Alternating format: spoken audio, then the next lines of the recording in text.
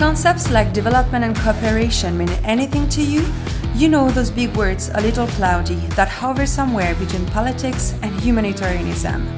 Well, at Supernova, we are an NGO, and development is the core of our work. It's our passion.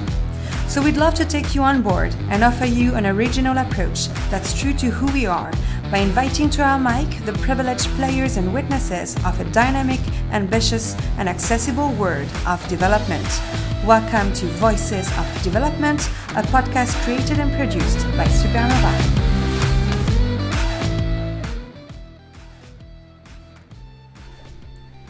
Dear listeners, thank you very much for joining us today for a new episode of Voices of Development. I embark you at Innovation Garden, meeting Najla and Pierre. Innovation Garden is one of the incubators financially and technically supported by Supernova through the EU-funded project called Libya Startup, co-implemented with Spark. This episode is full of good vibe and energy. If you want to take a lesson on how to sell your story or how to overcome difficulties and criticism to launch your business, you are listening to the right episode. My name is Salomé Ponsin-Louette and I'll be your host. Dear Najla and Pierre, before going deeper into our conversation, could you please introduce yourself, name, age, gender, occupation? Go ahead. Hi, thank you so much for inviting us. I'm so excited for this podcast. My name is Najla ALMISSALATI. I'm originally from Benghazi. Right now we're based in Tripoli where we're making this podcast right now and where our incubator is located. I'm 32 years old, but I feel like 25, so that's good. My name is Pierre and I'm here right now in Libya. I'm happy to be there, co-founder of Supernova. I'm much older than Najla, about 40 years old, and thank you for the invitation. So we're going to discuss entrepreneurship today, but I would like to understand a bit your path that brought you here. Have you always been working in this field? Did you experience entrepreneurship yourself? And in 2018, I decided that it's time for me to start my own non-profit or social enterprise, and I launched She Codes. She Codes is a social enterprise that focuses on empowering women and kids by teaching them how to code and about technology. And then I had She Codes from 2018 until now. And recently I've joined Tadawul Financial Group, and I did what I do always, start a project from A to Z, and I started a unit called Venture Hub. It's all about entrepreneurship. So we have the crowdfunding, and also we have the VC fund, the venture capital fund owned by Tadawul, where they have investment, and our role is to find startups, small startups at early stage to invest in. And what we do is we don't just hand money, but also we enroll them in our accelerators, which brings me to the third project, Innovation Garden, which is in partnership with Supernova and Sparks. It's funded by the EU. Nice. And you, Pierre? I might be shorter, I think. So now I will tell you one story. Why I decided to go into this entrepreneurship things in my life. So it's a long time ago. It was back in 2006. In 2006, for some reason, I decided to move to the USA. So it was not because of the American dream. It was not because I wanted to be in the US. I was just chasing love. Basically, I had a girlfriend in New York. So I took a flight. I went to New York. I arrived in New York, and after 2 weeks, I spent most of my savings. I had no more money. So basically, I had to look for a job. And what I decided, for some reason, is to be a real estate agent. So I woke up one morning and I thought, let's be a real estate agent. I started to call real estate agents in New York, saying, okay, I want to be a real estate agent. The question I got were always the same. Do you have a permit to work in the USA? Do you know anything about real estate? I said, no, I have no idea. And then the guys were closing the door. One day I see an article about a French lady who created a real estate agency in New York. So I pick up my phone, I call, I went through the reception, and they say, okay, who are you? What do you want to do? I said, please put me forward Marie-Claude. You know Marie-Claude? Yeah, of course I know Marie-Claude. Put me through Marie-Claude. Marie-Claude was the owner of the real estate agency. Say, who are you? I'm Pierre. But what do you want? I want to be a real estate agent. Say, okay, come to my office. I went to her office the next day. I put my best tuxedo, of course, to be there. And I met Marie-Claude. And Marie-Claude was like 45 years old lady at this time. And she told me, Pierre, so why are you in New York? I said, well, because I have a girlfriend. And what do you want to do real estate? I have no clue. and she laughed and she told me, Pierre, you know, me, I left France because I was very sad because of horrible love story I had. So I escaped France to come to New York. And when I came to New York, my goal was to create an art gallery. But I didn't succeed. But I found it very difficult to find a flat in New York with low incomes. So I created from scratch this real estate agency. So I was listening to this lady, short lady, 45, don't speak a very good English. We created from scratch a business going to a 50, 60 people businesses. And I thought, wow, this lady, she's amazing. Her life story is better than most of the novels I read in my life. I want to be like her. And she told me at the end of the meeting, say, okay, Pierre, what do you want to do? I said, I want to be you. And she said, okay, so you want to be a real estate agent? I said, yes, try me, 2 weeks. If I suck, you kick me out, otherwise you keep me. And I spent 2 years with her. And during the 2 years, she told me all the story about the business, how she launched it. Like she was my mom, basically. And after 2 years, I left. And it took me 3 or 4 years before I launched my first business. But the first time in my life, I thought, okay, I want to be an entrepreneur. It was thanks to this lady, Marie-Claude from New York, who left France because she was very sad because of a love story. So that's how I got this idea of being an entrepreneur, because of the story I love, and I wanted my life to be a good story as well. Thank you, Pierre, for sharing this, and Najla as well. So as of today, Libya is facing critical challenges of development at the economic level and at the human level, with high disparities between regions and genders, without even speaking about the political or security instability.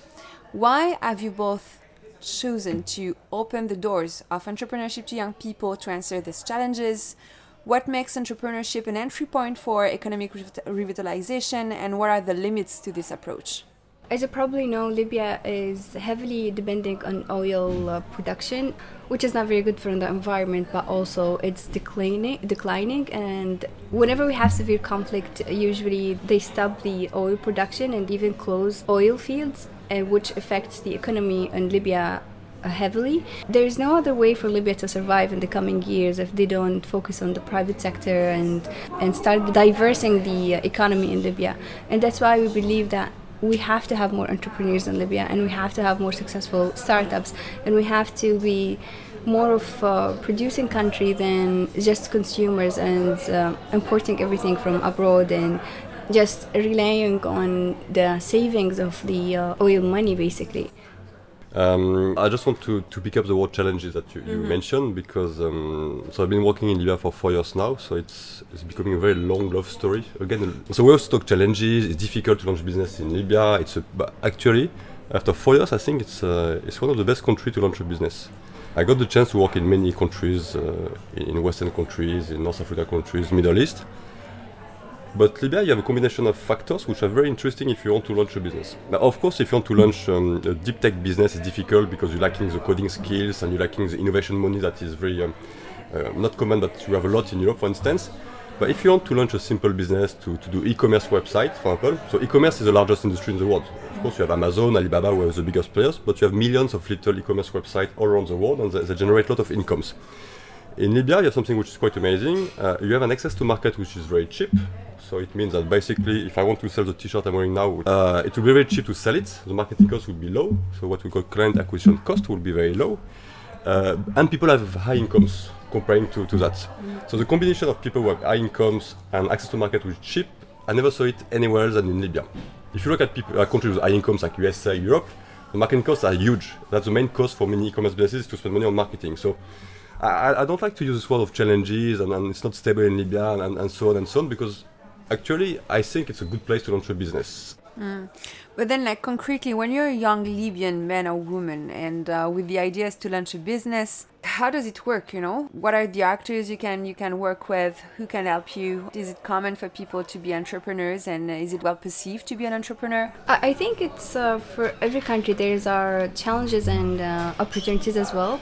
Libya is a good place to start companies and start businesses, especially to test before you launch if you want to go globally. There's a lot of untouched areas that you can start your startup in, or startup from our education system to our healthcare, food services. There's a lot of things that you can do, and there's a huge potential for success.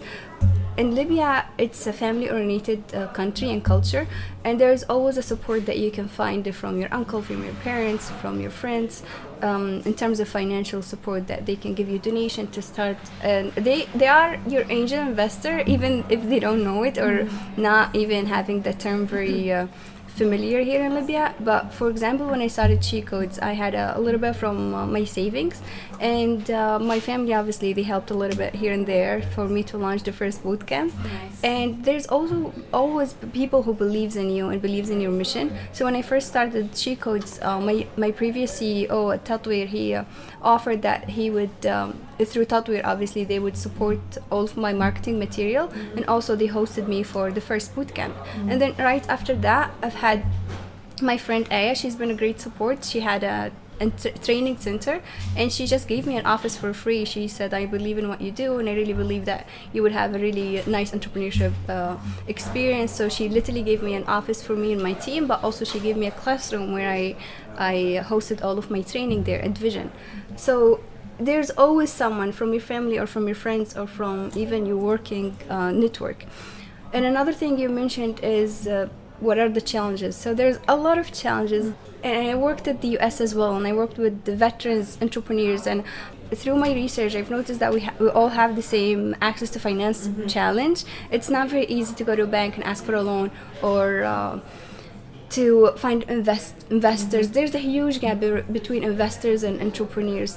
So you would have this brilliant idea, and you would start with the help of from your family and friends and even your colleagues, but then you would hit a limit where you really need a big investor to kind of take you to the next step. And there's this gap. I mean, if you're not very well connected and you know the right people, they would then you're just meant to be there. So I think, and this is my personal opinion, in Libya, no matter how hard you try or how hard you work, there's always a limit that you cannot go above it. And I'm hearing myself saying this, and I'm shocked because I'm always the person who would say sky is the limit. And this is why I'm very passionate about Venture Hub, because we're trying to kind of bridge that gap and trying to have people to break through that barrier that we have seen as entrepreneurs. You know, like, what's the maximum you can generate if your family is not very wealthy and can invest in a large amount? It's just gonna be always a small enterprise or a very limited success, in my opinion. Yes, so I think the reason that people feel the limits, as you mentioned, Najla, is because there's not much spaces like Innovation Garden. When you launch a business, basically you feel very lonely because you're alone with yourself. You have to go from an idea to a product, and to get clients. But to get clients when you're nobody, when you're alone, is very, very difficult. So the effort you have to provide to go from this idea to product is very difficult. And if you have nobody around you who has the same experience as you, who is facing the same thing, it's extremely difficult because you don't know what to do sometimes. You're just lost. So of course you can go on YouTube and listen to all those bullshit tutorials you can find on YouTube, but it's totally useless. As soon as you get spaces like Innovation Garden, you're going to meet with likewise people. So for example, you have a guy here sitting down, he's going to struggle with some financial forecast. The problem is the guy next to him had the same issue 2 months ago, so you will just share with him his experience. And that's the main difficulties in Libya, that there's no real ecosystem, entrepreneurship ecosystems. If you go, Najla mentioned USA, which is largest countries for entrepreneurship, but most of the countries, you always have a friend who has a friend who's an entrepreneur. Me as a French, I have many friends who are entrepreneurs, so I can call them anytime, tell them, okay, you raise money, how did you do it, can you share your experience with me? So I can in 2 minutes share my pain with 20 people, so even more. So that makes a big difference, and the fact that you don't feel that lonely and you don't feel that what you're facing is only you, because you're not unique as an entrepreneur. There's millions of people doing the same thing as you exactly at the same time and the same ideas. In Libya, you can feel lonely because you are in, you're in Garian or even in Tripoli. You're alone. You have no friends you can share with you or any kind of empathy, and you feel lost. And every time you're going to face a new challenge, you're going to give up because you don't know what to do. So that's for me one of the difficulties of Libya. Of course, you have huge opportunities to launch businesses because of what you mentioned before, but the loneliness can be painful. It can be a cause of failure. And last thing is, when you're in a country where nobody in your family is an entrepreneur or friends and so on, you don't get the same support. The capacity to fail is not accepted the same way in Libya than it could be in USA. In USA, you fail, nobody cares. It's just part of your process to learn about yourself as a person. So it's even a good thing. In Libya, the process of failing is not really something that people really enjoy, and that makes it difficult because when you launch a business, I would say the statistics about 90-95% of the businesses are failing. So You want to launch a business, you're going to fail statistically. That's the reality. So that's why here we have Innovation Garden is great, but you need much more spaces like that. So you go next door and you find people to talk to. What were your inspirations when you elaborated the incubation program of Innovation Garden? There are tons and tons of incubation programs around the world. Is there specific players in the field that were a source for you? So I have no specific inspirations, honestly, because there are thousands of accelerations, incubation programs in the world, and basically when you look at it outside, it's all the same, okay? We provide the same exactly content. So there was no specific inspiration about that. What is very difficult to run this kind of program is to find the right people. So basically, entrepreneurs should manage entrepreneurs and take the lead. And that's actually one more issue in Libya, is many people who are involved in entrepreneurship, they know nothing about entrepreneurship because they've never been entrepreneur. So the inspiration for us was to find people who have this kind of business and entrepreneurship mindset. So we have Najla, and the whole group is a very business-oriented company. So it was not an inspiration, it was a need. We needed to find the right people. I've been working in Libya for 4 years, and it's difficult to find this specific kind of mindset. Basically, you just said that when you're a young person wanting to launch a business and that then you're looking for funds and investors, it's a bit difficult. What would be the next steps to facilitate young people's access to investments? I think what we're doing right now is really helping and especially what Supernova is doing with the access to finance workshops here and there, and we're trying to spread awareness about all the resources available in Libya.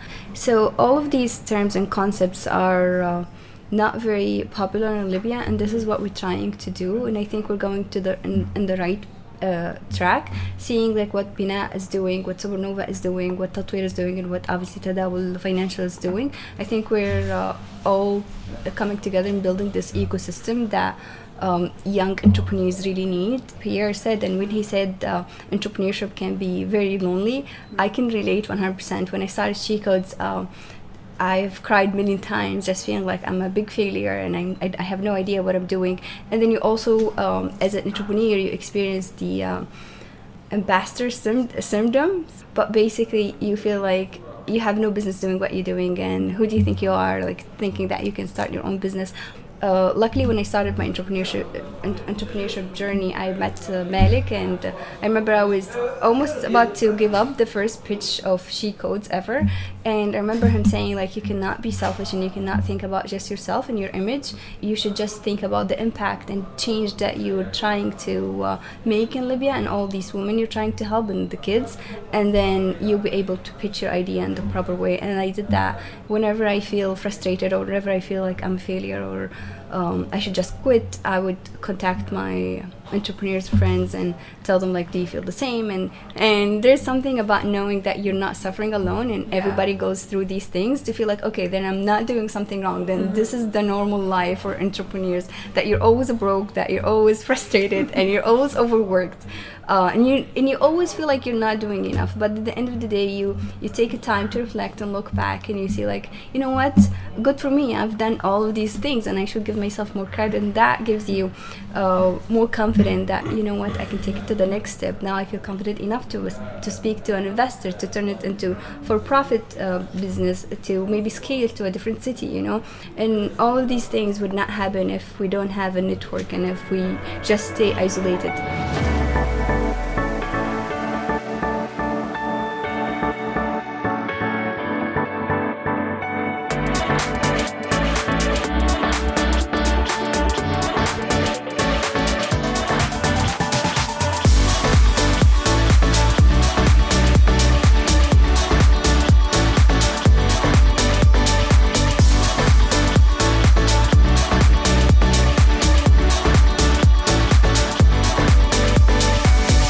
The other day I was giving a training session to young women entrepreneurs with the Waha Center, and one of the ladies, she have a kitchen lab for 5 years now, and she said in the first 3 months she's done nothing but to cry and wanting to shut the kitchen down, but her mom was his big support and she kept pushing her, and now she said, I'm looking back at these 3 months and I'm so happy that I did not quit. After 5 years now she's scaled up to have even a bigger kitchen lab. So my point here is just you would see that everybody's seeing the desperate need for entrepreneurship in Libya and the boost of private sector. And that something was not happening before the revolution. I never thought I would be an entrepreneur or thinking that I want the stress of managing my own thing or even being manager. But when I start working with Tatweer, it's kind of like I saw this is the need now and this is what I'm good at. And as I told you, after the revolution, there's a lot of opportunities that were available before revolution with the government sector, and it's kind of disappeared now. So honestly, we don't even have the choice. Like, it's not a matter of a choice. Like, why did you choose to do this? There's no other options, you know. It's either you flee the country or you stay and you start something and you try to create your own bubble and your own ecosystem. So what I find interesting, because of course entrepreneurship is about business, but business is an excuse. It's an excuse to find who you are, basically.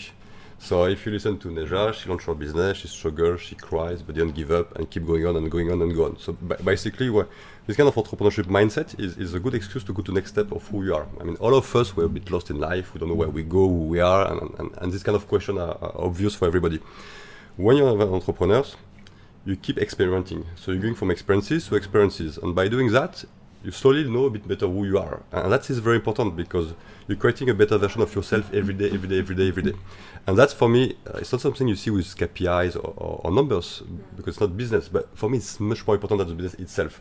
Because if you create a community of people like Najla or all the young entrepreneurs like we mentioned, who are getting better people, more open to changes, to innovate, they will have an impact on the community and society. I don't have an example of society who are making better by doing nothing and not moving and being static. And to move that, you need a specific mindset. And the entrepreneurship mindset has this huge capacity to help you to know who you are and to improve yourself and to have this capacity to make changes. It's very easy to be at home and wait and make comments. It's very difficult to go out, shout, especially in Libya. Or as a girl, you can get many comments and it's difficult. Every single day is a fight.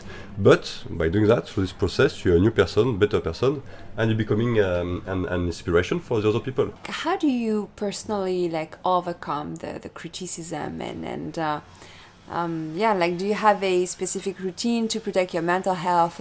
How do you do? I'm not very good at it, you know. I'm still very sensitive, and by time you just develop a thick skin, you have to have this kind of checklist. Is this comment relate to me?